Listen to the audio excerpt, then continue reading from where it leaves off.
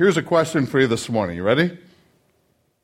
Have you ever made a decision to do something, thinking it made complete sense and sounded extremely reasonable, only to find out later you made a bad decision because you didn't have all the facts? Ever happened to you? Let me put it this way.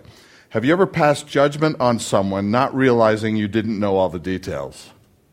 Or when you found them out later, you realize your judgment was off? Well, it happens quite a bit because we just are not, we're not invited into all the facts along the way. Check out this picture up on the screen. This is an interesting picture where the guy's looking through his whatever that is, TV screen there, and he sees on his TV screen something that creates in him a judgment call. He sees on the one hand, on the left-hand side, you see that it looks like there's a knife in a guy's hand, and that's the guy, the aggressor. And then on the right-hand side, the other guy holding up his hand with his mouth open, screaming because he doesn't want to get stabbed. That's what it looks like. But if you look closer at the picture, you'll see that there's some things that don't make sense. Namely, the picture on the left, there's no face on that rounded edge, while on the right-hand side, you could see the fingers and the face very clearly.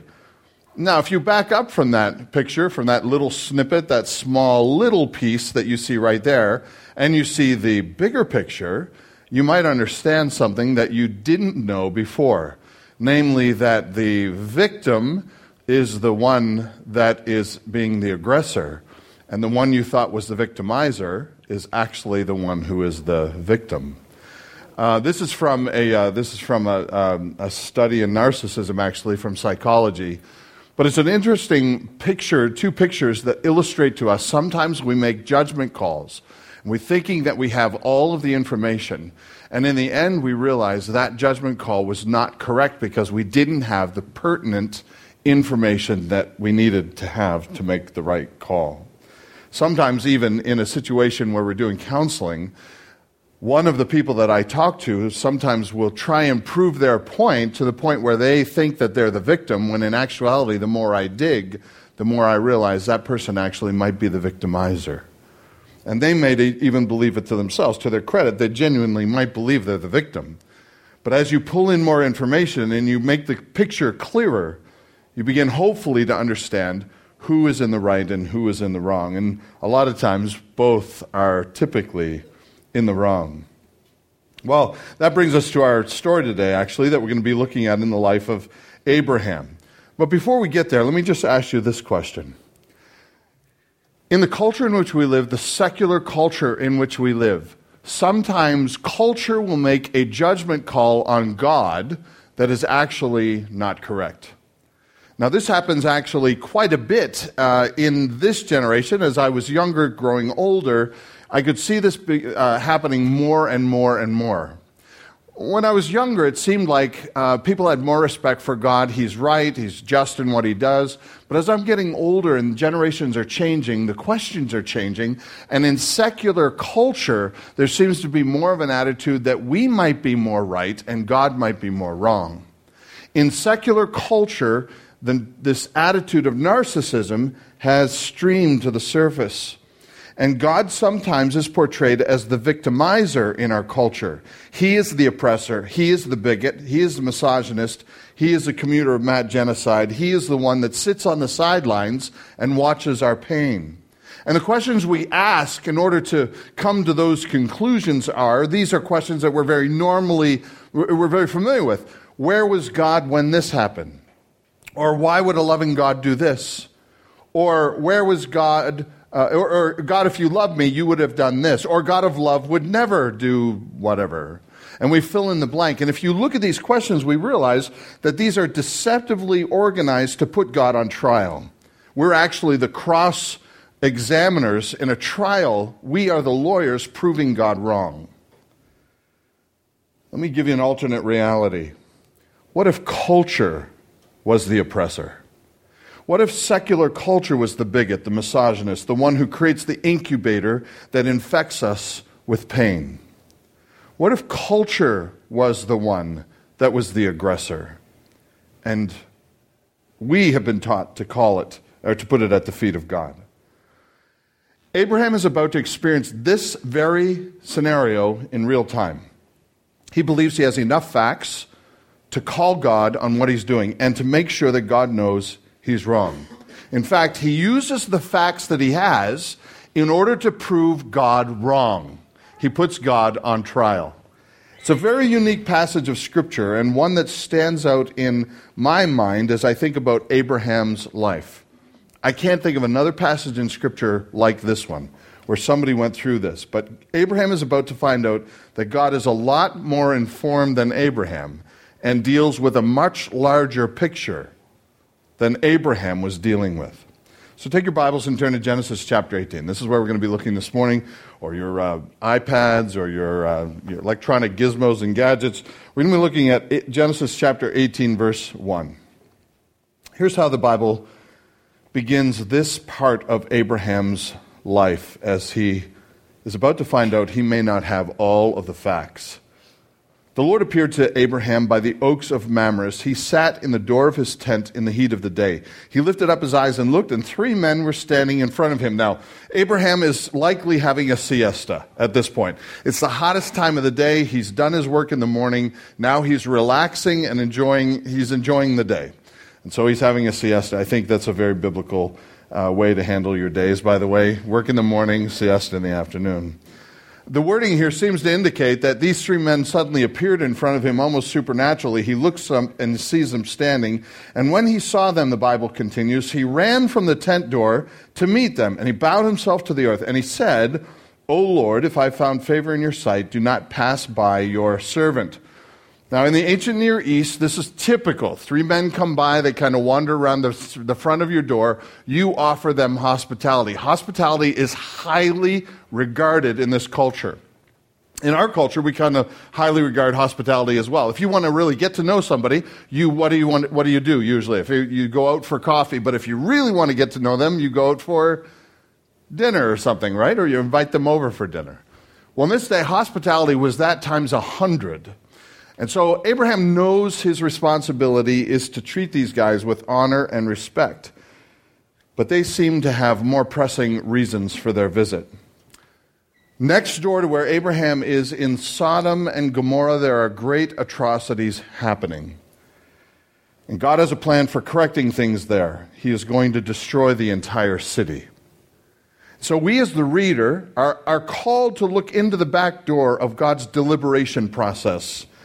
If you go down to verse 17, the Lord said to the angels, "Shall I hide from Abraham what I am about to do, seeing that Abraham shall surely become a great and mighty nation, and all the nations of the earth shall be blessed through him?"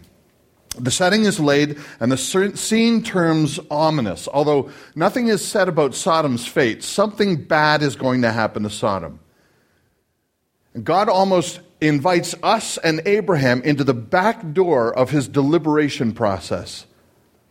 And the reader is invited to hear the thoughts of God, this divine deliberation. This is important. It's almost crucial because we are invited into the deliberation process because we are always asked to answer this one very difficult question, especially in secularized culture, and that is this: is God just? Abraham must learn to answer this in his own day, and he's going to wrestle with this. And Genesis wants you to know that not all knowledge is beneficial to you when you have to answer that question. Some realities are just too heavy for us. I take it back to the Garden of Eden. You remember the Garden of Eden?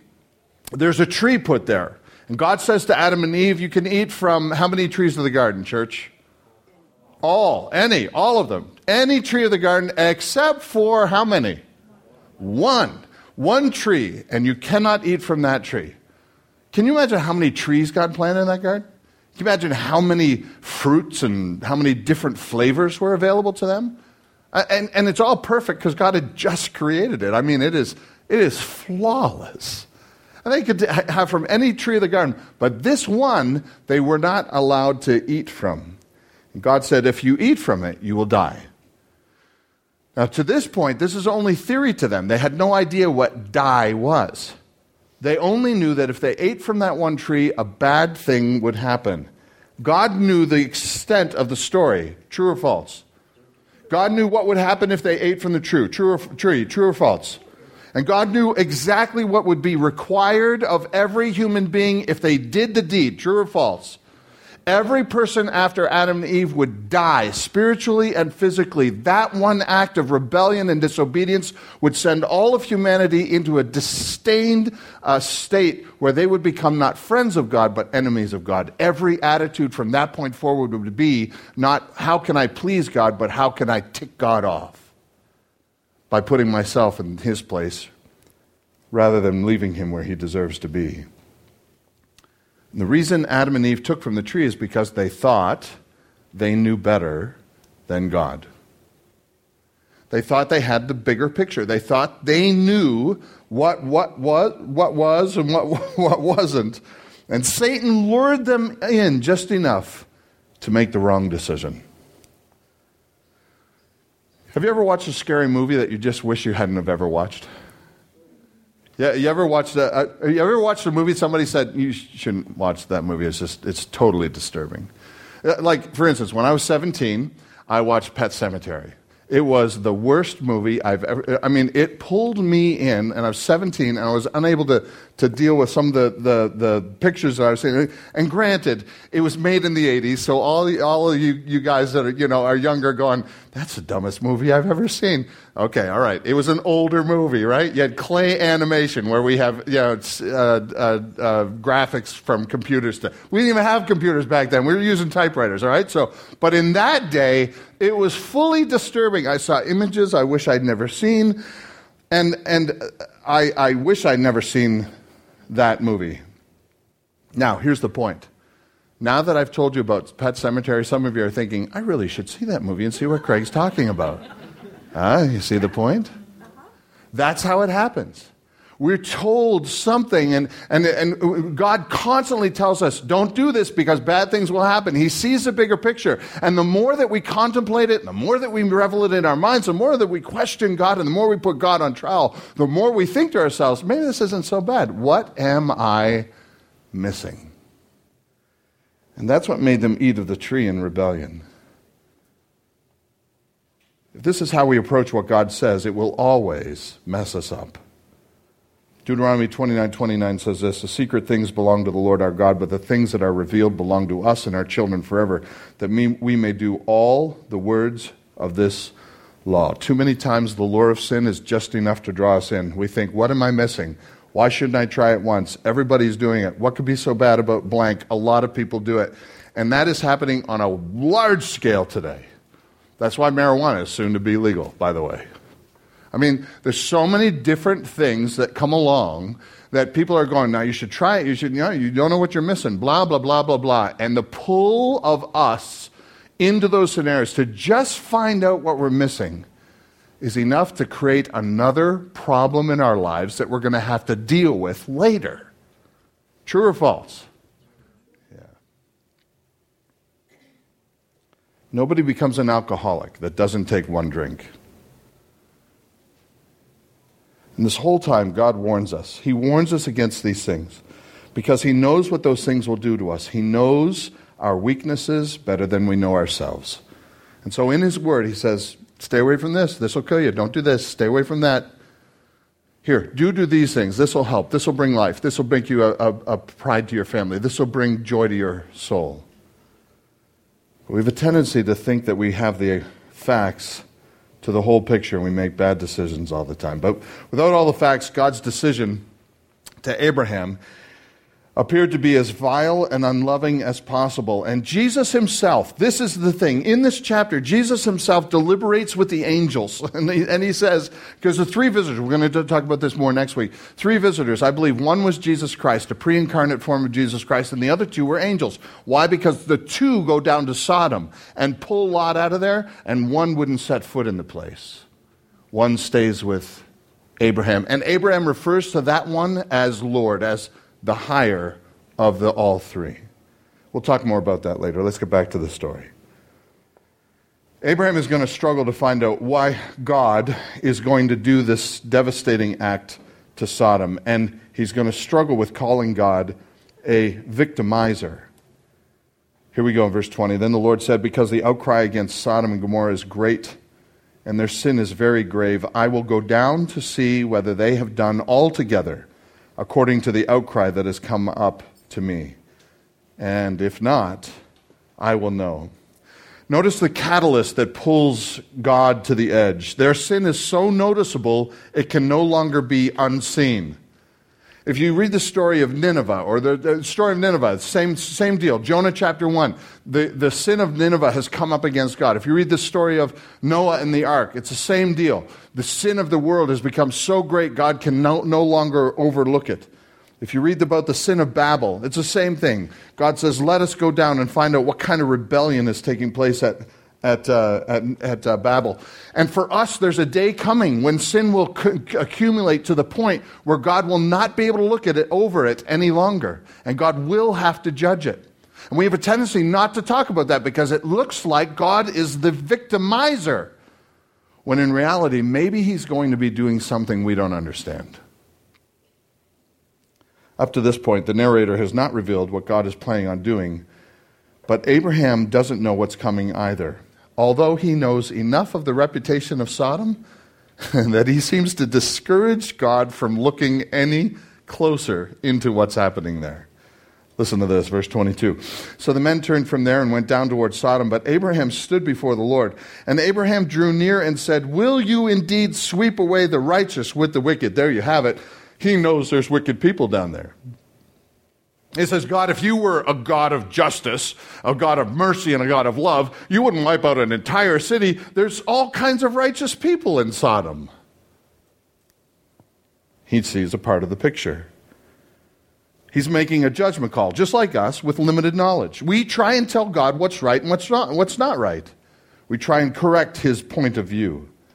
He couldn't believe God would wipe out a whole city. But what is God saying in this sentence? Or what is Abraham really saying? Number one, he's saying that his moral compass is better than God's. Number two, he's saying that God is impulsive.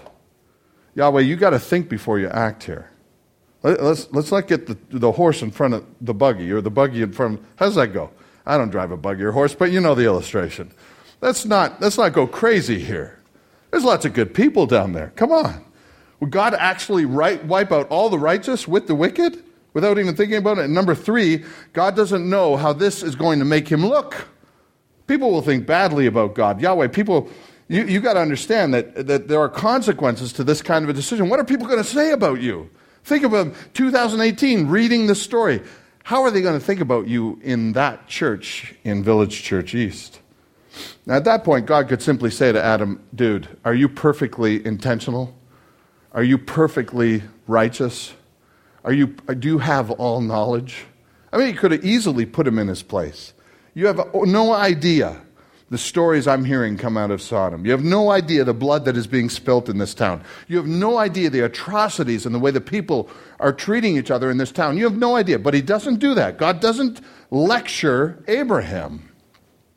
Instead, he just lets Abraham go. And here's how it goes, verse 24. Abraham continues, suppose there's 50 righteous in the city. Will you sweep away the place and not spare 50 who are righteous in there? Now keep in mind, he's not saying the number 50. What he's saying is, what if half? Let's say half are righteous. A generalization. Let's say, there's at least got to be half of the city that is righteous. I agree with you. Sodom is not known as a great place. Yeah, people get murdered there. Bad things happen. It's known for its sexual deviation, all of that stuff. I get it. But let's say half of the city has to be good. So he lectures God on what somebody with his character would do. Look in verse 25. Far be it from you, God, to do such a thing. Abraham is telling God how God should behave. Get this. To put the righteous to death with the wicked, so that the righteous fare like the wicked? Far be that from you, God. Shall not the judge of all the earth do what is just? Now let me ask you, is this a man seeking answers from God or seeking to put God on trial? He's not asking for answers from God. He wants God to behave in a way that he thinks God should behave. Abraham's struggle here is simply this: can I trust that what God does is right? Now, when we get to the point where our questions begin to be our idols, our faith will begin to dissolve. Let me say that one more time because it's borderline brilliant. When we get to the place where our questions become our idols, our faith will begin to dissolve. It's okay to question God, but if your questions put God on trial, you are idolizing your questions rather than surrendering to God. Look in verse 26. The Lord said, if I find at Sodom 50 righteous in the city, I'll spare the, how many, church? I'll spare the whole place for their sake. Abraham wins. Chalk one up for the good guys. Right? God's wrong. Abraham's right. Abraham answered, and then he realizes what he's done. Behold, I've undertaken to speak to the Lord. I am but dust and ashes. Okay, God, we struck a deal, but, you're still God. And Abraham realizes how presumptuous he's been. But then reality hits. And Abraham starts thinking, sweet, we're on a roll. I saved Sodom. So then he sits there and he starts thinking to himself, all right, there's got to be some righteous down there. We got Lot. All right, Lot's good. And, Lot's got to have friends, right? And, he's got a family. He's got a couple daughters down there that are probably married. So, there's some people there. 1, 2, 3, 4. All right, hang on. Let's lower the bar just a little. Verse 28. Suppose 5 of the 50 righteous are lacking. Will you destroy the whole city for lack of 5? And he said, I will not destroy it if I find 45. No more rough estimates here. Now we're down to nitty-gritty. These are numbers. He's saying, all right, let's take the 50% out of the equation. Let's say I just find 45 people there. Like there's got to be 45, right?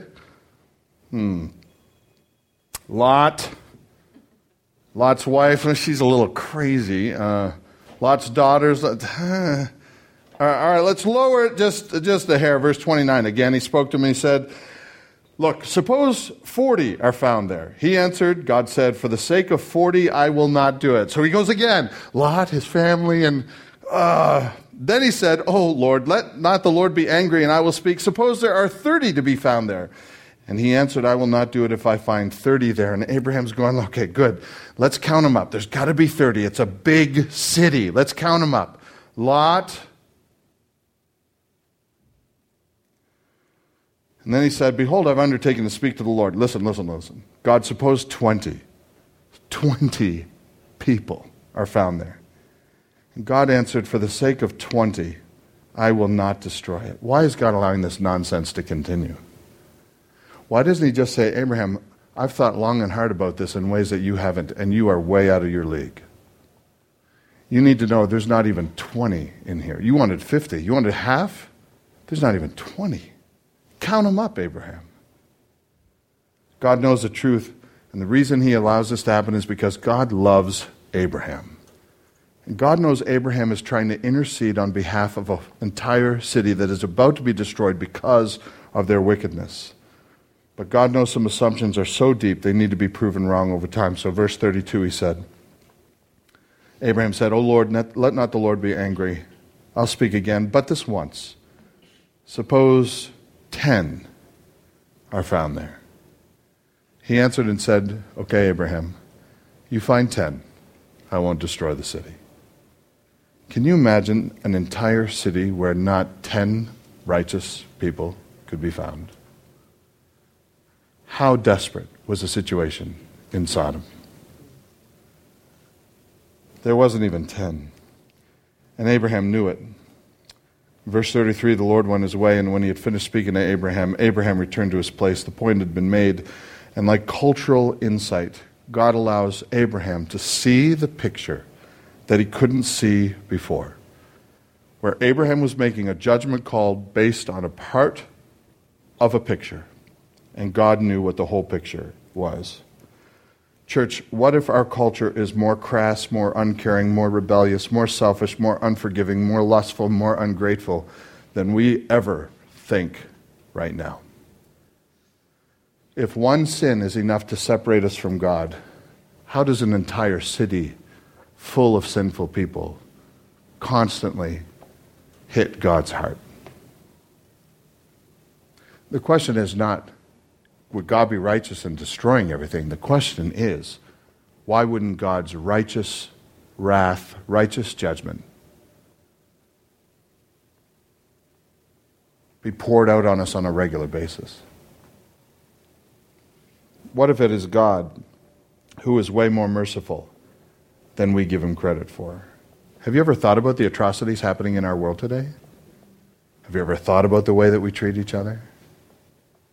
Have you seen the way that people treat each other in other countries, much less what we do to each other here in America?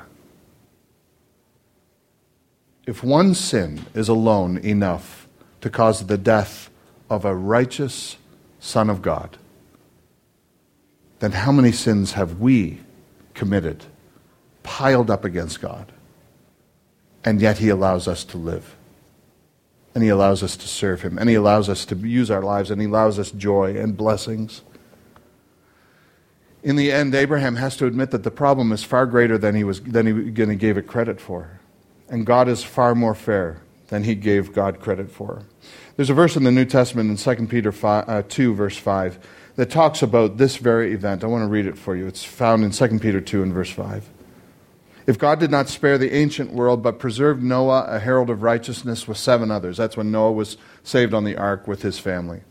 When God brought a flood on the world of the ungodly.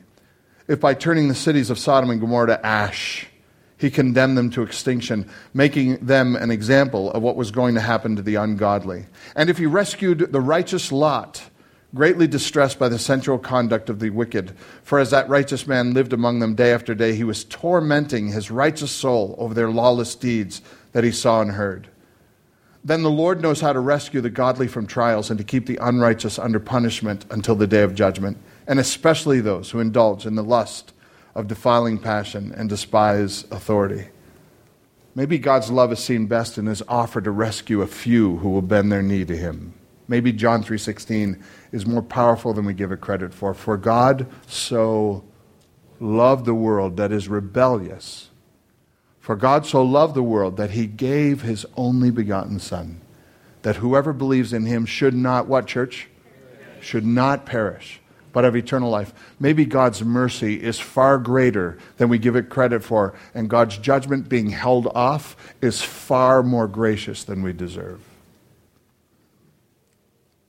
Maybe God's grace can be more clearly seen when we measure the depth of our own rebellion against the generosity of his blood shed on a cross in order to buy us a way out.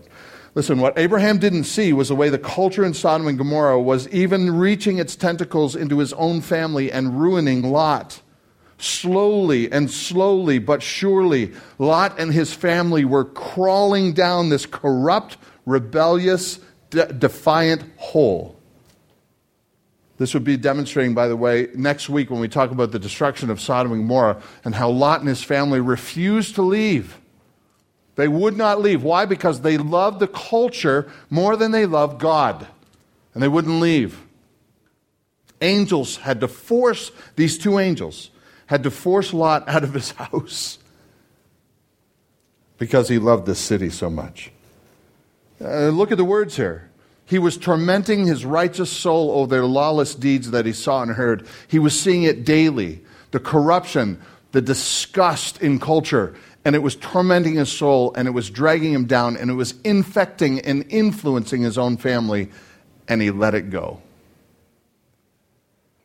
And God knew that was what was happening. So what? What does this mean for us? Number 1, I think we could see in this that Abraham is a man of genuine compassion.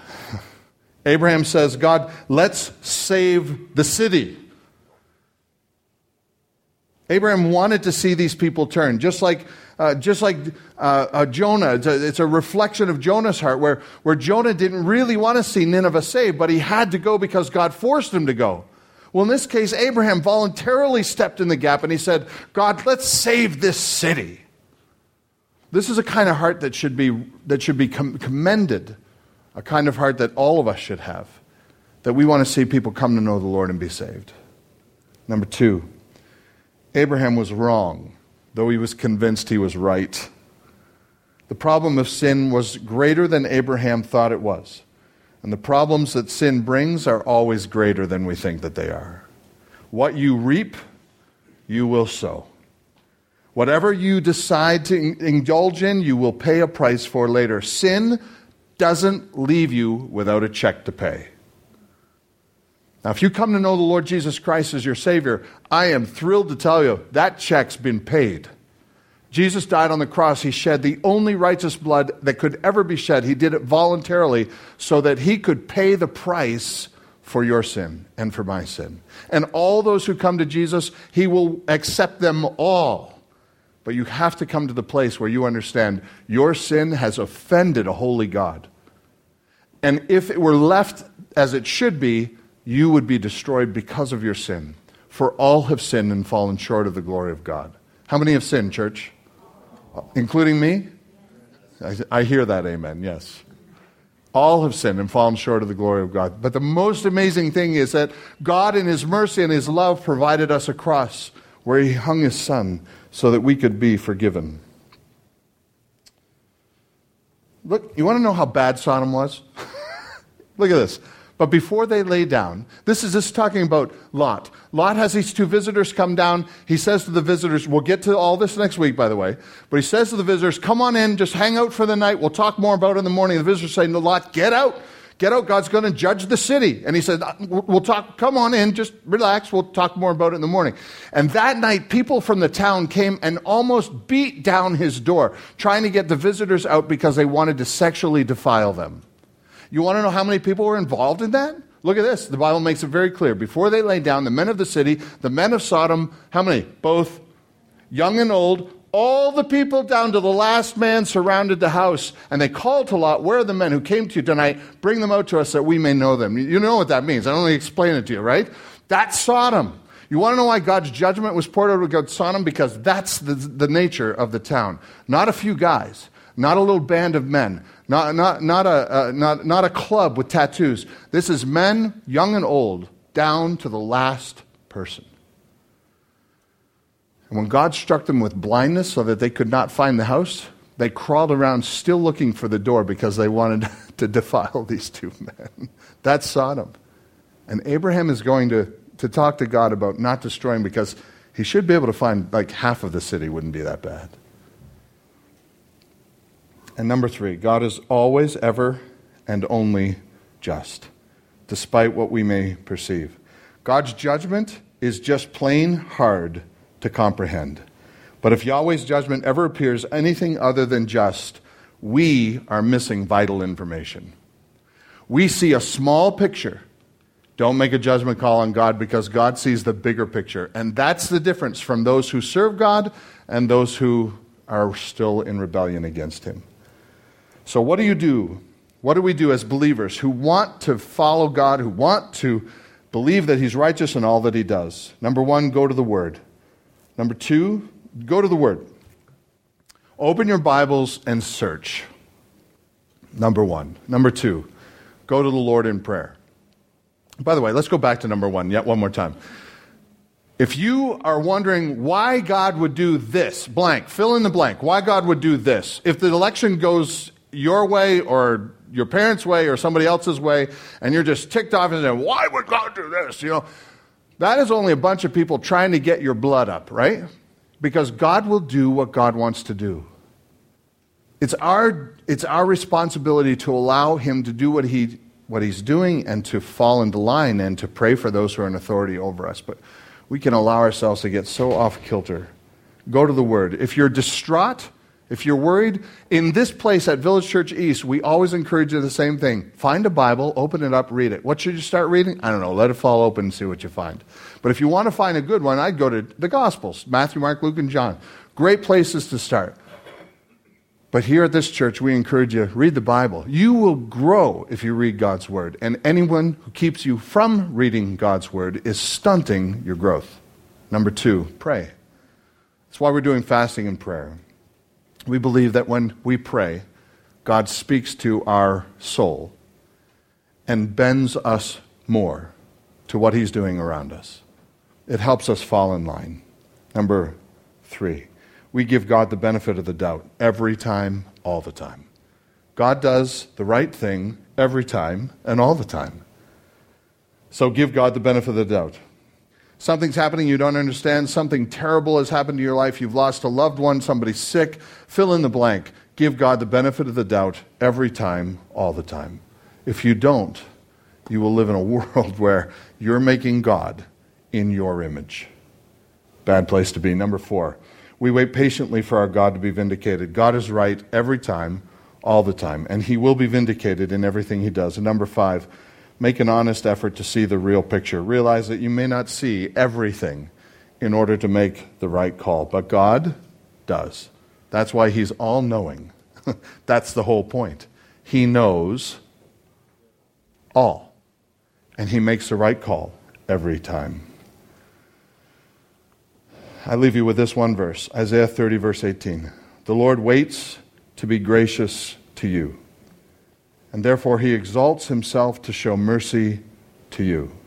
For the Lord is a God of justice, church. Blessed are all those who wait for him.